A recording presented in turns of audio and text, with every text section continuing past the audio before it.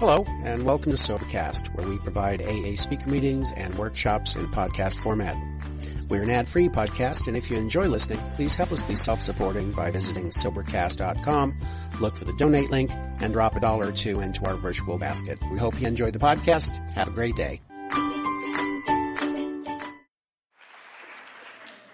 Hello, everyone. My name is Magdalena, and I'm a grateful member of Al-Anon. Thank you so much, Lee, for asking me to speak. And Polly, when I get a call from Polly, I get scared. It's like, what did I do? Is this okay? Thank you. Well, my name is Christy. Thank you so much for hosting me. She's so great. She called me at work a few times, and we have been. I was like, wait till I close my door. I don't want anybody to hear because I keep my anonymity. My anonymity is very important to me. So I closed my door, and then she was gracious enough to wait. And she always had this smile in her voice that it was just so great. So thank you, Christy. It's so great to get to know you better this weekend. My home group is the Renton Thursday night. It's the oldest group in the state of Washington. My home group is one of those groups that it was there before Al-Anon existed.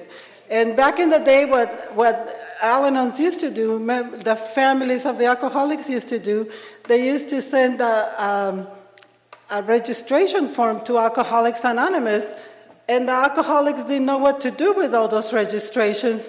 So Bill goes to Lois and said, they don't qualify, they're not alcoholics. So they didn't know what to do with this list of groups. And Bill goes to his wife Lois and said, can you start some families? And I'm 60 years old. I've been homeless for a long time. And now finally I have a home. I like to work in my garden. And you want me to do what? But thank God to the love of Lois I had for the friends and families of alcoholics that she decided to talk with her friend Ann B, who used to attend these meetings as well. And she said, Ann, can you help me write letters? So they wrote these beautiful letters and sent it to 87 groups that were registered with Alcoholics Anonymous. And they said, would you like to form an Al-Anon family group and accept the steps of Alcoholics Anonymous and the traditions as part of our program? And out of those 87 groups, 56 groups responded, and my home group is one of them. So in June this month, we will be celebrating 67 years. So I'm grateful. So I am from Mexico, from Ensenada, Baja California. It's a drinking town. Everybody gets drunk. Everybody gets high. It's pretty normal. The first alcoholic I met was my father. My father ever since I remember, my dad has been drunk.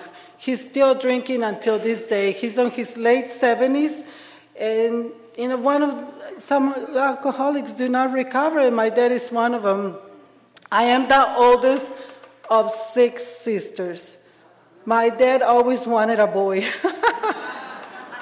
And I was born. And so he named me after his father. His name was Magdalena. And they just changed the O to an A, and they gave me that name. I never liked my name because I didn't like church, and Mary Magdalene was an important figure in the Catholic Church, and she was referred not as a good woman, but guess what? She went out on history. So I am honored to have that name today. My dad is one of those violent alcoholics. I remember as a little girl, he used to get up and tell me larguchona, which means something ugly and long. It really doesn't mean anything. He would say, larguchona, go get me a bottle of tequila. And in Mexico, at that time, being a little kid, you could buy alcohol. So I remember going to the liquor store and getting him a big bottle of tequila. But on the way back, I remember walking with this big bottle of tequila and thinking, I can't remember the last time I had milk. all we eat at home is beans and tortillas. That's all we ate every single day. So I would get home with this big bottle of tequila, and I would tell my dad, I can remember the last time I had milk. My dad was a baker at that time, and he used to, we never even had bread in the house. He never brought the bread home. So all we ate was beans and tortillas. And so I would tell him, here's your tequila. And by the way, I haven't had milk in a long time. So my dad used to get very upset and used to pull this skinny leather belt. And he used to just pull it really fast and just hit me with the belt and just hit me. And I remember I always been tall and thin. And I remember putting my skinny arms up to protect my face. But I had belt marks all over my arms, my legs, and I would go to school like that. And the kids didn't want to play with me because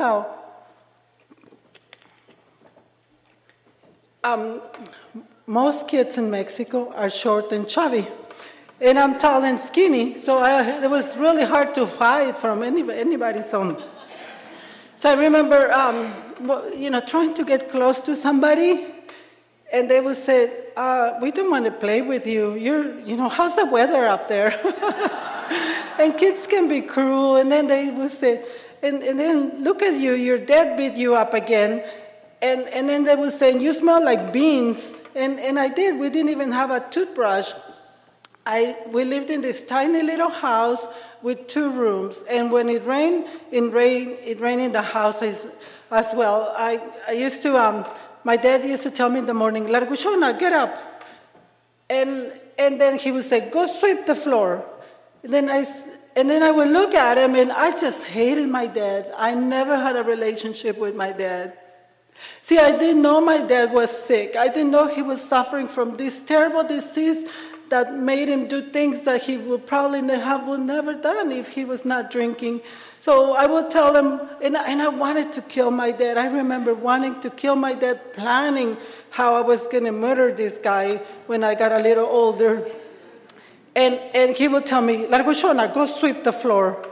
And I would tell him why it's a dirt floor. It didn't make sense to me, but it did to him. So it really young. So the kids didn't want to play with me. I was being beat up at home every single day. We sometimes didn't have anything, no gas to cook, and so we would go gather wood in this, from the cemetery, so we could have something to eat. It was just not a very good upbringing, and so, but I got, I always have loved exercising, and so I got into yoga when I was really young. I became vegetarian. I was this great kid teaching adults how to do yoga, and that was a place where I showered, but my self-esteem was just low. Every time, my mom just kept having kids, and she believed that the Pope had told them at that time that if people took birth control, they will go to hell. So my mom didn't want to go to hell, so she just kept having kids and didn't take the birth control. But she didn't know that living with somebody like my dad was living in hell. See, my dad is short, chubby, big belly, big head, really ugly. And I just didn't see why she was looking at him. He was so ugly. And then on top of that, he always had a girlfriend on the side. And I'm like, how does he have a girlfriend? He's so ugly, But later I learned that alcoholics are good talkers. So my dad was a good talker. And so, anyways, kid after kid. And then one day my dad came to my mom and said, that I'm seeing somebody else. She's much younger than you. And you know that I don't love you, so you need to leave and take your 5 kids with you. And not knowing what to do, my mom started looking for work, and there was no work in Mexico. So she said, can you take care of your sisters, and I'll go to work in the U.S. And somebody had offered her a job as a nanny. And that's what she did. She came to the U.S. and started working and started sending money. But what happens is at this time, my dad's alcoholism had progressed. Instead of looking at us like we were his kids, he started looking at us like we were women. And started touching my sisters in a way a father should never touch his kids. And started spying on me when I was getting undressed. And I was so angry. I just wanted to kill this guy. And I wrote to my mom and I said, Mom, this is what's going on at home. And she said, I know. She knew what was going on. And she said, if you want to come and live in the U.S. with me, you can come and we'll both work. And she said, but you can't go to school. And I said, Mom, I'm not learning anything anyways. I have stayed back in third grade 3 times because I was this tall, stupid kid. My dad would tell me every morning, you're stupid, you're a prostitute, women should not go to school, women should be selling food on the streets, and all those things. And I grew up thinking that I was all that, What you tell somebody, that person becomes. And so I thought I was all that. And I remember thinking, I'm tall, I'm skinny, I should not be going to school, and I'm a prostitute. And then my friends thought, they would tell me that I look like a dog. And then I remember looking at a dog, and I had a dog, and I remember looking at my dog's lips and my lips, and we kind of look alike, In Al-Anon, it says that in our literature that nobody can be as cruel to ourselves as we are. So I remember barking myself in the mirror saying, you're a dog. I was just so cruel. I didn't know. I didn't have the tools of the program. In Al-Anon, I also learned that not everything is black and white. Not everything is horrible. There was a lot of wonderful things in my childhood. I had these wonderful grandparents. My grandparents loved me. They told me every single day how much they loved me. They would call me my negra, which means black, and because I'm the darkest one of everyone in the family. And the darker you are, the lower class you are in Mexico, But what happens? I'm in Washington now, and I got a little lighter. But one day I went for a run here my friend and I went to Savannah. I went for a run, and I got this beautiful color. So back to Mother Earth color. And so anyways, my grandparents used to just love me, and I remember going to my grandmother's house, and my grandmother will make flour tortillas, and then will give me a tortilla, and I will put butter, and I just felt a love from my grandmother. And then I would go to the other room where my grandfather was, and my grandfather was this smart man. He would read a lot, and he said that he traveled all over the world. And I will remember sitting on my grandfather's laps, and he would read to me, and then when we were done reading, he will, he will ask me to clean the seeds out of the marijuana, and then I would roll joints for him, and then my grandfather would, light up a joint and say, "Here, mija, you want to take a hit?" And then I would say, "Oh no, Grandpa, that stinks." And then my grandfather was so smart that he would start talking to me in Japanese and Chinese, He was just the smartest guy, I thought. Yeah. It took me a while before I realized, I think I had been in Al-Anon for about 5 years, when I realized that my grandfather was high the whole time, And marijuana really makes people lazy, so I don't think he ever went anywhere, but he still had a lot of love for me. So when I started dating, I didn't want anything to do with alcoholics. But if that person was an addict, of course, reminded me of the love of my grandfather. So one day, so I came to the U.S., like most Mexicans do. I jumped the fence and came to work. And I went to work at a chicken farm.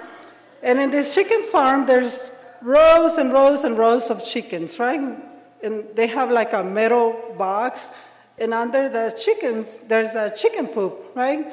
And so when immigration came to take the illegal Mexicans back to Mexico, some of the Mexicans will run up the hill to hide, and some of us will hide in the chicken poop. And boy, I was one of those who hid in the chicken poop, you know. And when you're sitting in the chicken poop, there's worms, there's bugs, and they just stick to your skin. And the chicken poop is really creamy, you know. So it's hard to get rid of it. And it has this strong odor when it becomes part of you, part of your skin. So when I didn't hear any noise, I didn't want it to be deported because that meant I would have to go back to the monster. And I didn't want to do that. And so sometimes I got deported and sometimes I did not, you know. But I remember coming out and trying to clean the chicken poop out of me and the worms. And I remember thinking, I'm just like the chicken poop, you know. I don't exist. I don't even exist in this country. I'm the worst of the worst. And then those old tapes will come back to me. I'm a prostitute. I'm too dark, too skinny, and whatever. And my dad was not there anymore. He was not there to tell me those things, but they were part of me at that time. And so in Al-Anon, I learned that just because somebody calls you one thing, that doesn't mean you are. You know, in our One Day at a Time says that when an alcoholic calls you names, it's just a reflection of how that person feels. So my dad was just talking about himself, but I didn't know that I was part of that. And you know, how do people get rid of those thoughts? You know, without working on the steps. The speakers have been so eloquently talking about how to get rid of those. How do you get rid of the you know, whatever thoughts you have in your mind that are part of you? Only the God of our understanding can remove that insanity. You know, how else can that be removed? I don't know. But anyways, one day I asked my mom if I could go to school because I didn't have any friends and I was 15 years old. And she said, well, you can go to school, but you can't stop working. And I said, of course not, Mom. You know, so I went to school, and to night school, and that's where I saw the most beautiful guy in the universe. There he was, you know. He was tall, skinny, long, beautiful hair. And I saw him, and I just felt in love with him. There was just nobody else. You know, there was just nobody else. He was it. And then I looked at him, how beautiful he was. And then I looked at myself, and I saw all those tapes again. You know, he'll never look at you. But in Al-Anon, in our literature also talks about that anything you let go has claw marks on him. You know, so even though I felt so bad about myself, I was not going to let him go that easily. And so one day I had one friend now. Finally, I had my one friend, and I would walk around the halls, you know, at night, and then I would see him walk with all of his friends. This guy was so beautiful, so popular. And I remember spying on him, you know. Now they call it stalking, you know. Back then I was spying on him, and I remember looking at him, and then I would start throwing kisses at him, you know, and then I would push my friend so he would think it was her. But, you know, he realized it was me, and one day I was at the park with this one friend, and he called me over, and I'm like, I got so excited that he knew I existed in this world. And he calls me over, and when we introduced ourselves, and he said, would you like to go to a concert tonight? I'm like, I wonder what that is, you know? And it was in 1975, and Bad Company was playing in San Diego. So I got to go. You know, so he came and picked me up, and he had this little Nova, and I got to sit next to him, and I looked in the back seat of the car. There was a lot of people. They were piled up on top of each other. You know, this is before seatbelt laws, and he pulled this 8-track player and put on the stereo. This loud music of rock and roll came out, and oh my God, I was just so impressed. And they started smoking marijuana and drinking, and I thought, I took a deep breath, and I'm back on my grandfather's laps, And so they passed it in front of me, and I said, oh, no, thank you. Because, see, I don't smoke, right? I've never been drunk or high in my life.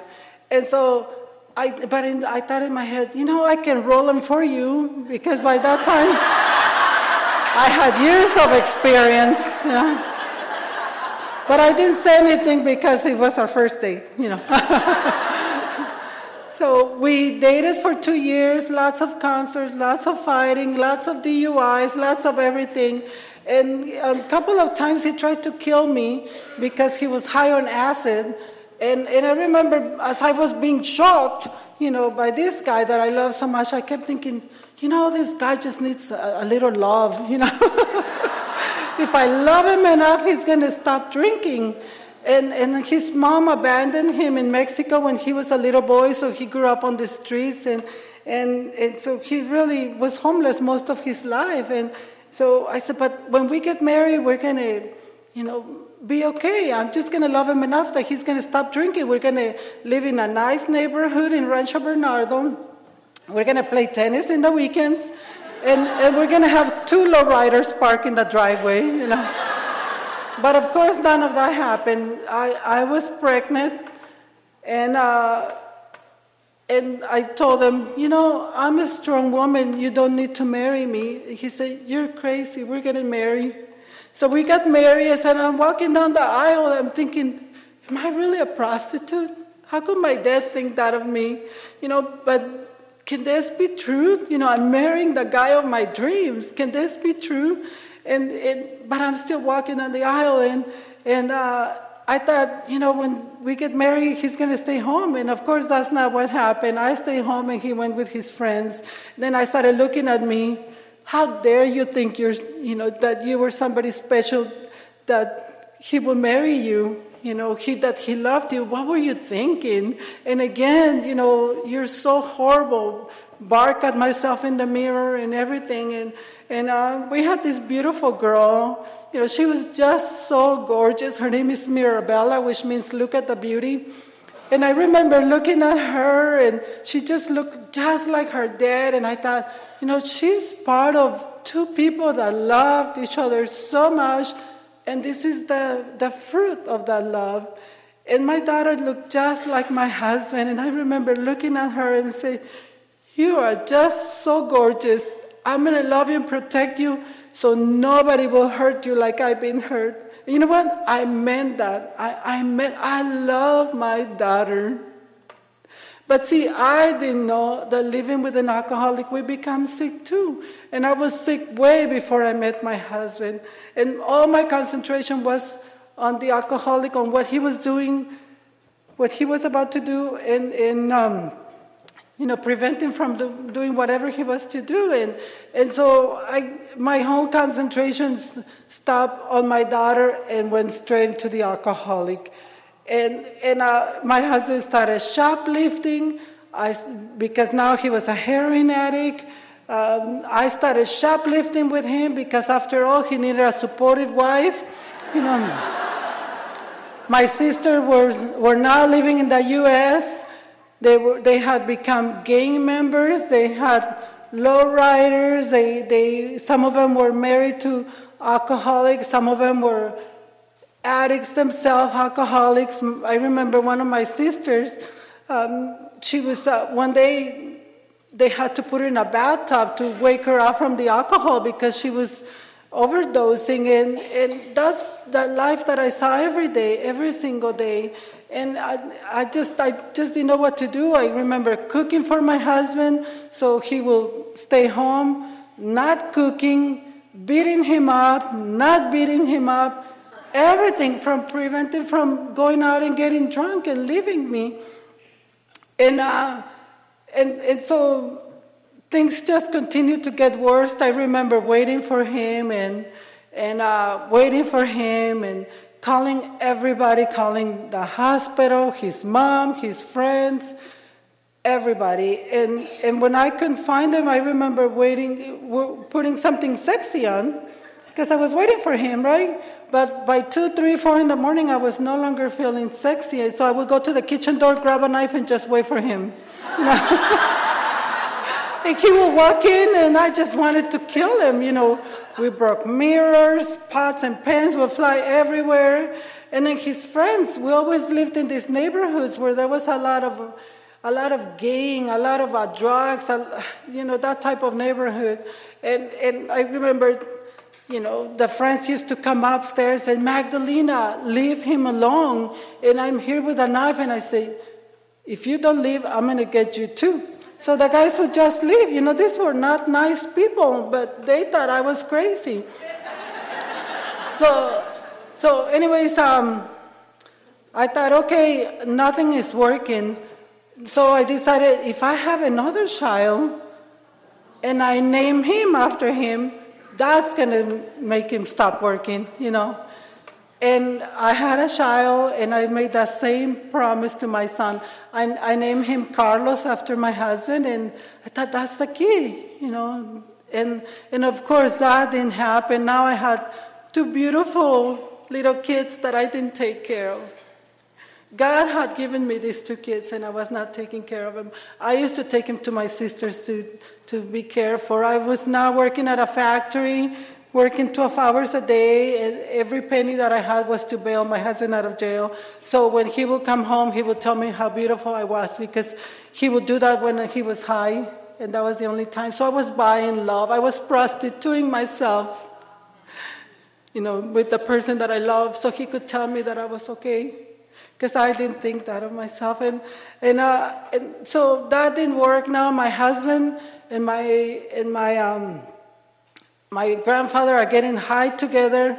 My mom has a new child. She has a boyfriend. She has another daughter.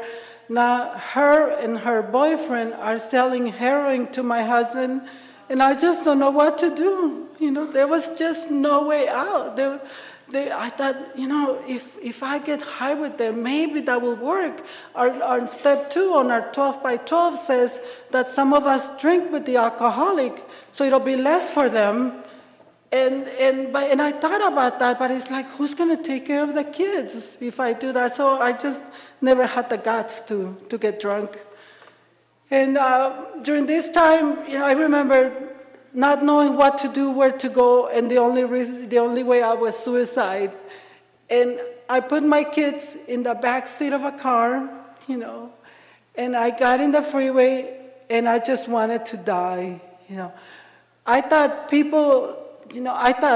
okay, where can I go get help? There's no help. I knew there was Alcoholics Anonymous, but there was no help for the families. I remember going to church as a child and thinking, you know, the priest will say, you got to pray, there's so many prayers, and get on your knees, but that didn't help. I felt worse when I pray.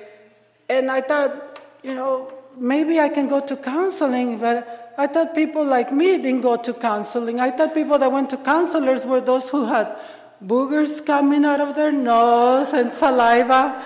And, you know, I looked in the mirror, there was a lot of things wrong with me, but no liquids coming out of my face, you know. So I didn't belong there. There was just nowhere to go. I live in this dark, cold room. And so I put my kids in the car, and I remember driving 100 miles an hour, and I just wanted to die. I knew that if my kids would get lucky to grow up, they will end up in prison, in a mental hospital, or they were going to die in a gang shooting or overdosing on heroin, because people at that time, you know, were dropping dead. And I love my kids so much, but I just didn't know how to take care of them. The kids used to come and want to talk to me, and I would say, no, just leave me alone. Go to your room. I got to think, you know. I just got to think. I was not feeding my kids. I was hitting them. Same thing that my dad did to me, I was doing to my kids. I had forgot the promise that I had made to those kids because all my concentration again was on the alcoholic. And so I got to the car and I was driving and I said, if there's somebody up there, please help me stop because I just want to die. I just want to die. And when we ask God for help, it doesn't matter which way we ask for help. God listens. It might take him some time, but God listens. And during that time, my husband went to so I was able to stop. And my husband went to court, and the judge told him, you either go to treatment or you go to prison.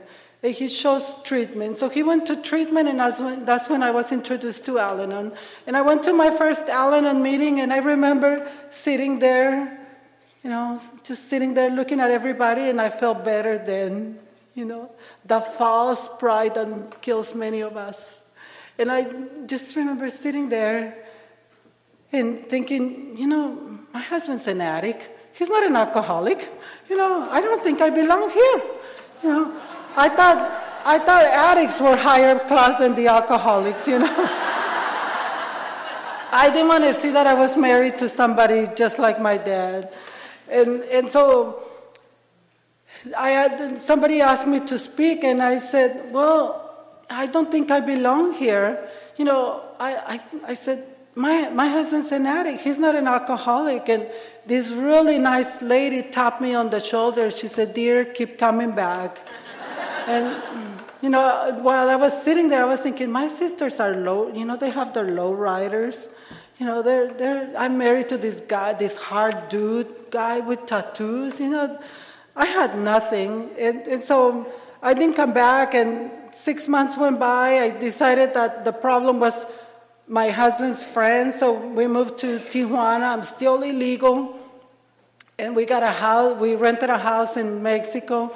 And I'm driving every single day to Escondido, or Vista is where we worked. And so I would drive 160 miles a day just to keep him away from his friends. And he found new friends, and you guys know this story. So I decided that I needed to take karate classes because he needed a stronger message. So I went and I took karate classes. And when he would come home, I thought I had gained this kind of serenity.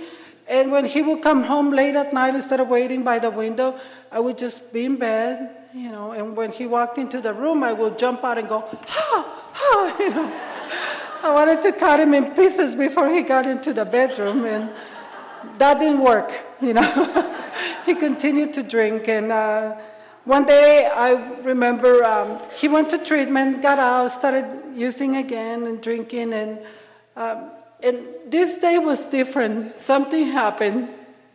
I think God finally said, it's time, Magdalena. And I remember, I was driving those 160 miles a day, and I remember looking on the right, and I saw my husband, and I no longer care. Something happened. I no longer care. And I looked in the back seat of the car, and there were my 2 kids. And my kids were super thin. My kids were born vegetarian. There was no milk in Mexico. There's not enough vegetables because fast food.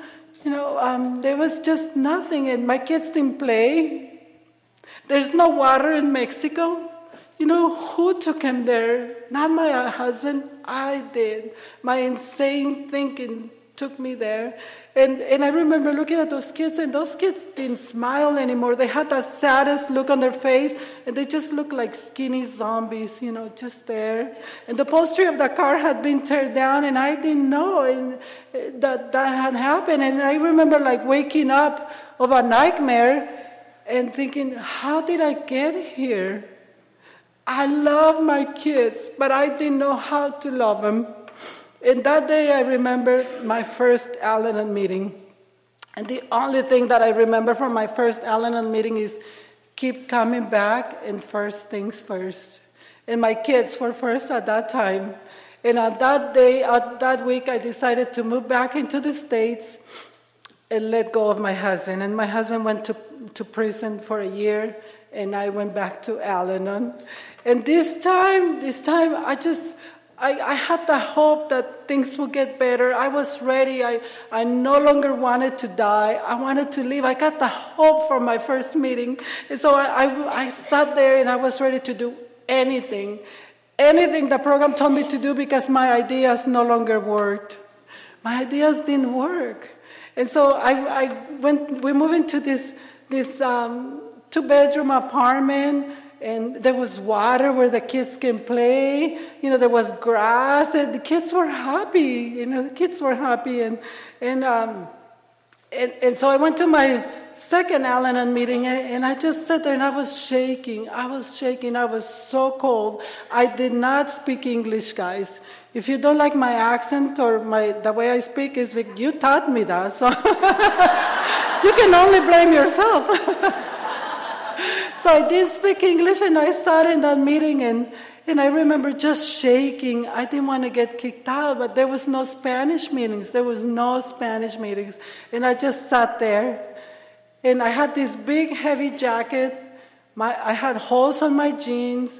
My hair was cut in different ways because my husband used to cut my hair when he was drunk so we could save a little money. So I just did not look healthy, and I was way underweight. I had anemia. I just sat there. I was shaking, and I truly believe that everything happens for a reason. This was a large meeting in a small room. So when I got there, I was shaking, and I was shaking because I was cold. The cold, the loneliness in your heart, that there's not enough jackets or blankets to cover the pain. I was just so lonely. And a person sat next to me and touched my shoulder, and another person sat next to me, and they touched my shoulder, and I stopped shaking. The love in the room started healing my heart. And they asked me, would you like to share? And I said, I can't. I don't speak English. And she said, share whatever you want. And so I couldn't understand. I could understand more than I could speak, and I said, I'll pass, because I heard other people say they'll pass. So they were probably grateful. So in my second or third meeting, I heard, get a sponsor, work the steps, stay connected, keep coming back, do service, and read the literature. So I thought, okay.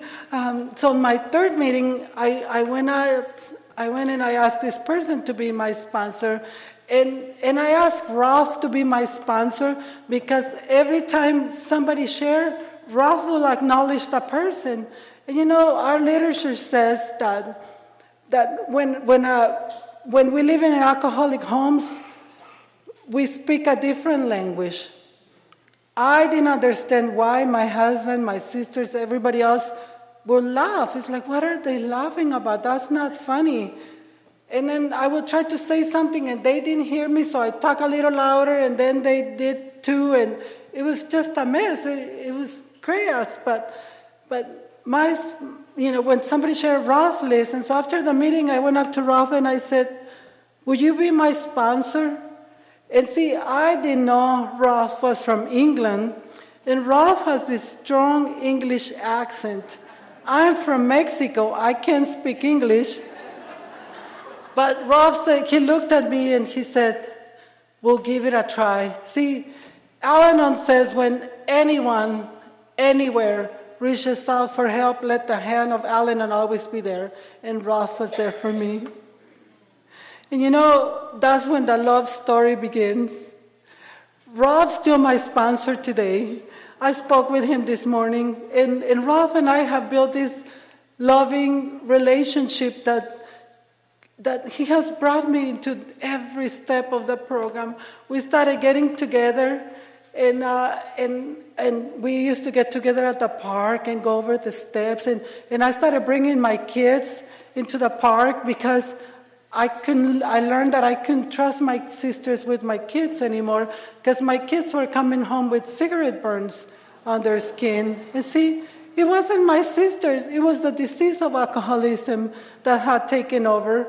I know my sisters love my kids. They still do until this day. They just love my kids. But that disease had taken over.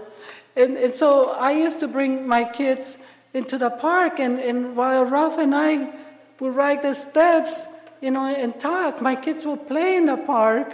And I remember telling Ralph, we went through step 1, step 2, step 3, and I told him, I have a hard time with the God of my understanding. He's always punishes me. And he said, well, make it what do you want your God to be? And he said, and so I made a list. I want somebody that laughs with me, somebody that swims with me. I love the beach. I want somebody that runs with me, and I want somebody that loves me just the way I am. And he's like, you got him. That's your God.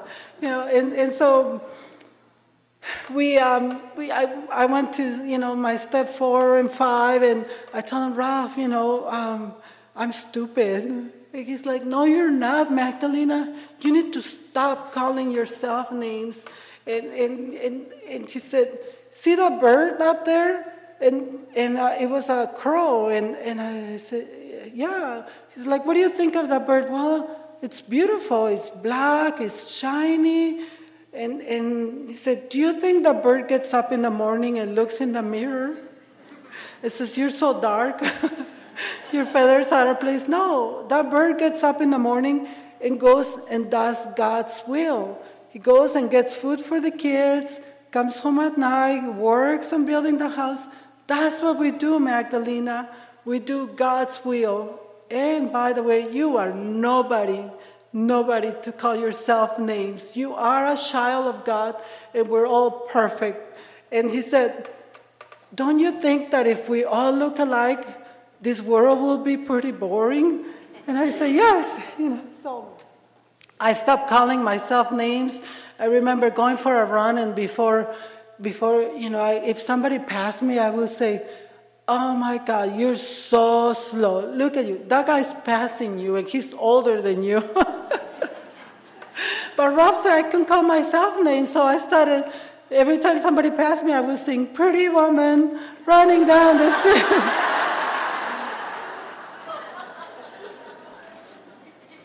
I remember Ralph also told me, Magdalena, you are equals to everybody. You're no less or no more than anybody.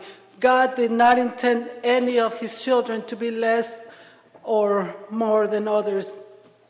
So I believe Ralph. He said, you are equals to anybody in the meeting. Your voice counts. So I started standing up straight, looking at everybody in the eye, and I became a part of the universe. I became a part of you. And then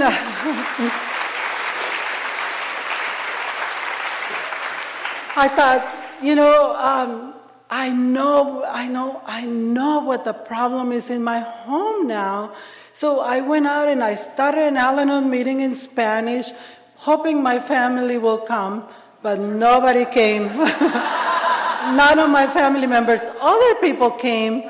And so then there was no Al-Anon meetings in the area at that time. And I remember telling my friends, we need to start an Al-Anon meeting. And they said, oh, yeah, you're right. But nobody, and Al-Anon says, let it begin with me. Let it begin with me.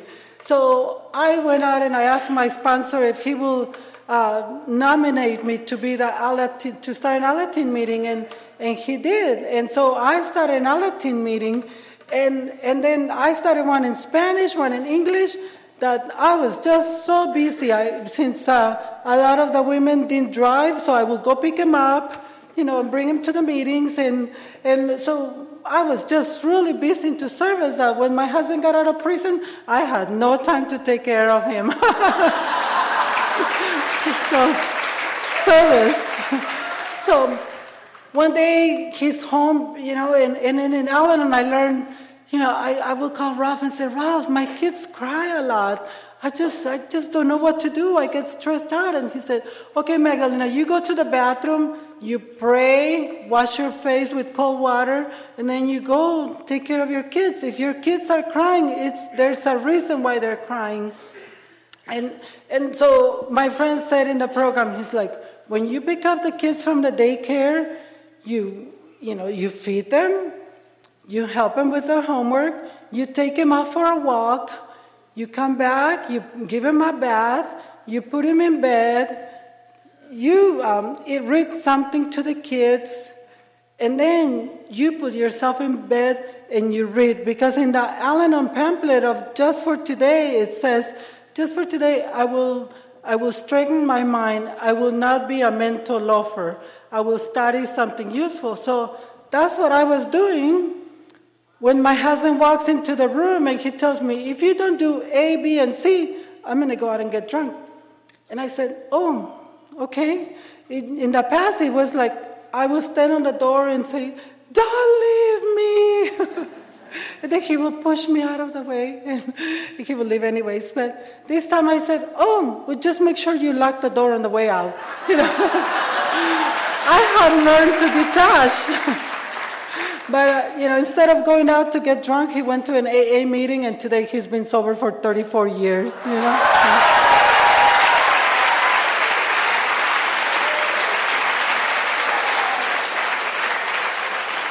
It was 1990 and the world was gathering in Seattle. The International Convention of Alcoholics Anonymous and Al-Anon were gathering. I told my husband, why can't we go? We can go. By this time we had a home. You know what happens when we start bailing the alcoholic out of jail?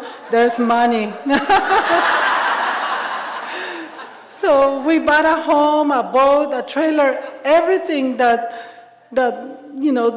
these two kids that didn't have anything had, wanted our dreams, But we came to the International and we just felt in love with Seattle. It was just so beautiful.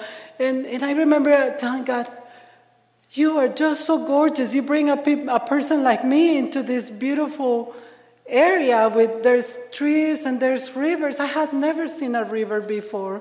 And so... And then I remember going for a run and talking with, on the 11th step, talking with my higher power, say, why do you love, why are you so kind to me? And then I found a heart that said, I love you. And that was the message, we talk with God on the 11th step and then God sends us a message, Sometimes they're just so right in front of us. And so anyways, my husband and I talked and we said, why can't we move to Seattle? We will have a family there. Wherever we go, there's AA and Al-Anon. And so we decided to sell everything because, see, money is important. It's important energy, but it's not everything. This program gives you all the tools that we need to survive and to have a good quality of life. God doesn't take us from the dumps to put us in a worse situation. When we work a program, we have everything. Everything. I just feel so fortunate that I was, like somebody said, empty enough to allow God to be in my life. So anyways, we moved into this one-bedroom apartment. The kids thought they were camping every night because it was so green. I went to work at a Denny's restaurant. My husband used to make elevators. Now he was cleaning elevators. But we didn't care because we had you. We had our hearts full. And so I went to the local intergroup office and I said, do you have any service positions for me? Because I know I can't keep it unless I give it away.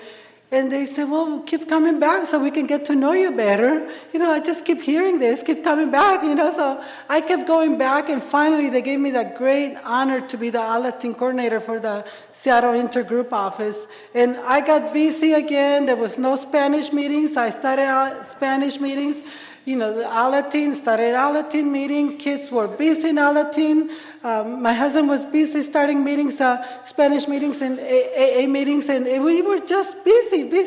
We love this. In these programs, you never get tired. You never get bored. There's always something to do. Always. And so anyways, one day we noticed that although our daughter was very active in Al-Anon, she started looking different. And I, long story short, we learned that she was drinking. And I remember looking at my daughter. She had become this beautiful teenager, But she was coming home with bruises in her skin and then black bags under her eyes. I was like, what is going on? I just couldn't understand. And so when we learned that she was drinking, we said, Mirabella, we can take you to treatment. Go get help. And so that's where her journey started, in and out of treatment. And she will come home and drink again, and she will come home and drink again, but we still had this little boy in the home that Al-Anon says, our tradition says, Tradition 1 says, that we grow in unity. And if one member is not participating in the unity, we can ask him to leave. So our daughter was not participating in unity because she would come home and say to our son, if you don't drink with me, you're not a man. And she was affecting the harmony of the family. In Al-Anon, I also learned that I can turn my loved ones over to the care of God.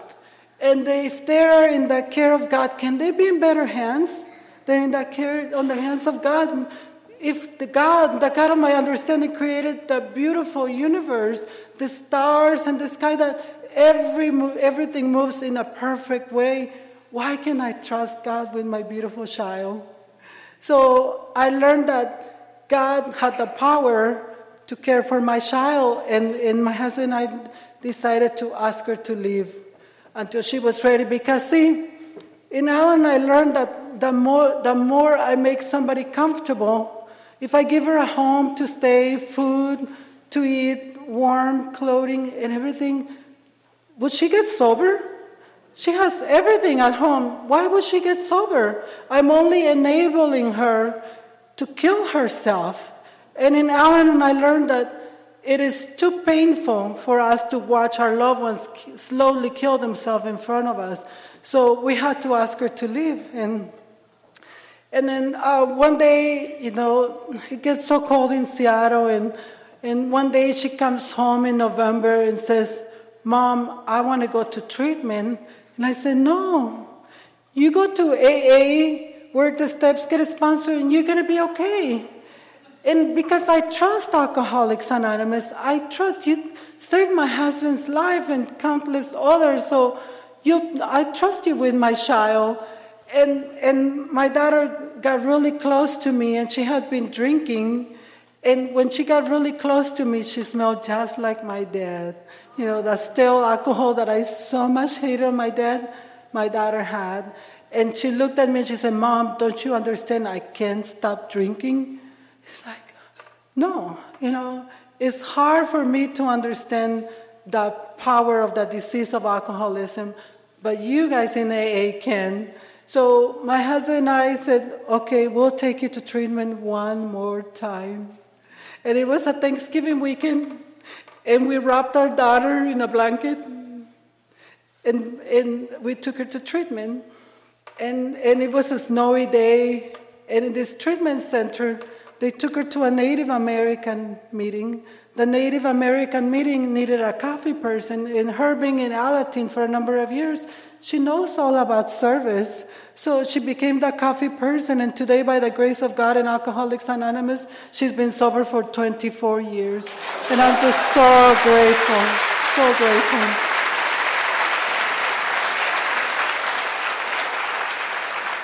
Mirabella got married to the guy of her dreams, another person in recovery. But unfortunately, he relapsed after 2 years, and she had a beautiful daughter, Solana. And she went to this guy and said, I love you, but I love my daughter and my sobriety more. And she walked out just like that. She didn't need to take karate or bail him out. Nothing. These kids are so smart.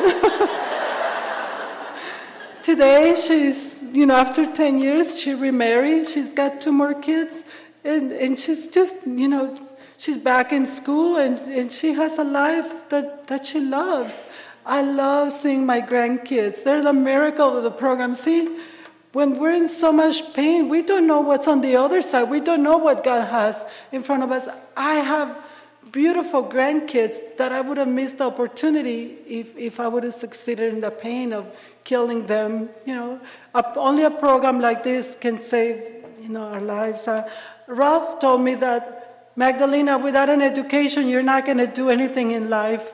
I said, there's nothing wrong with the jobs that you have, but you can do better. I said, no, Ralph, remember, I'm stupid. I can't learn. He said, no, you're not. He said, you go back to school. And because of my sponsor believed in me, I went back to school. And in 1999, I graduated with a 4-year college degree.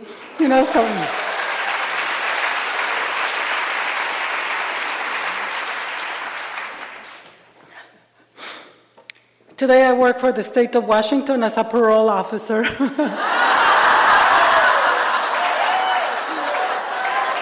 I send people to AA and treatment. And if I see them drinking, I have no problem taking them to jail. My job is dangerous. I go into their homes, dark homes. Somehow alcoholics like to have dark rooms for some reason. We take out their weapons, their alcohol, their drugs, and they don't like that. So it can be dangerous, or it is dangerous. So one day I called Ralph, this is years ago. I said, Ralph, I think I need to be armed because, my job. And he said, but I don't know if I can pass this psychological evaluation because, I'm kind of crazy. And Ralph said, well, Magdalena, if God wants you to have a gun, you will. So today I'm an armed officer. I called my sisters, go, guess what? I have a gun. And they were really concerned for my husband, but they don't understand recovery. My husband would not let me cuff him. Can I play with you and cuff you? He's like, no, stay away from me. Today I have a relationship with my family that I never thought this would happen. A few years ago, I was speaking somewhere in Southern California, and I said, I think it's time I talk to my dad. He's sick, so I went and I visited him, and of course he's drunk, he pees on himself. He's just not the person that I used to know. But I know he's not okay because if nothing changes, nothing changes. But today I'm an adult. I understand the disease and I know how to protect myself.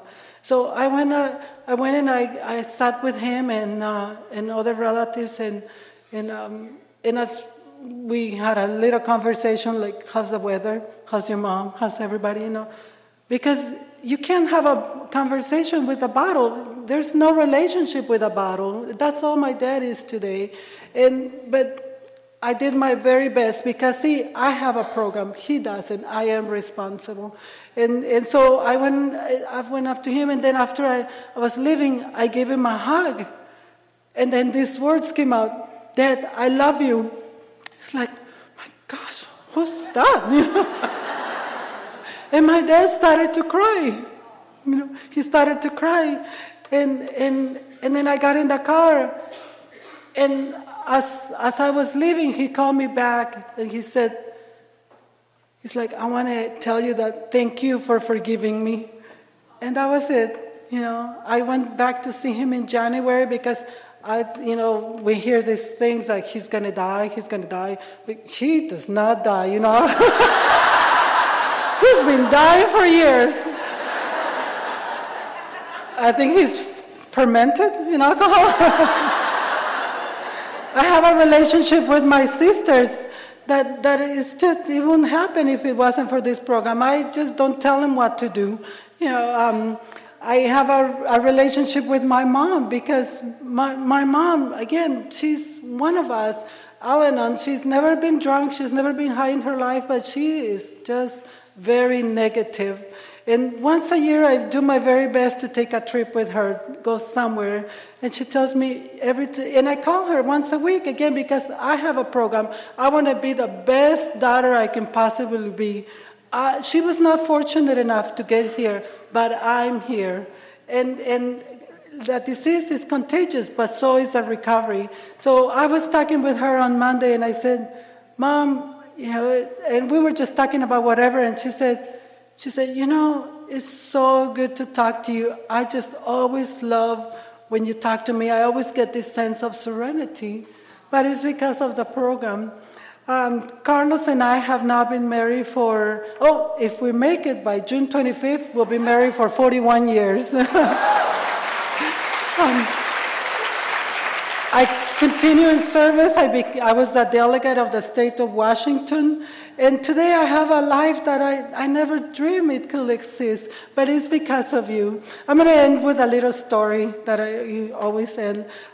When I was a little girl, I remember being full of open wounds, blood everywhere, And we'll go to the beach because that's what we do for fun in Ensenada. And I remember going under the wave and hoping, I was under the wave, hoping that I would come out in another world where everybody loved each other, where there was healing, where there was love, where there was understanding.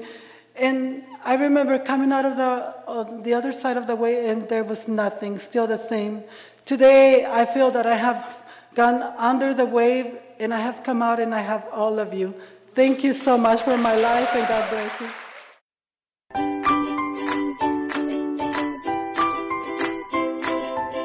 Thanks for listening. I hope you enjoyed the podcast. Sobercast is ad-free, and we'd like your help in order to keep it that way. So if you'd like to help us be self-supporting by pledging $1 or $2 a month, visit Sobercast.com and look for the donate links. Thank you very much.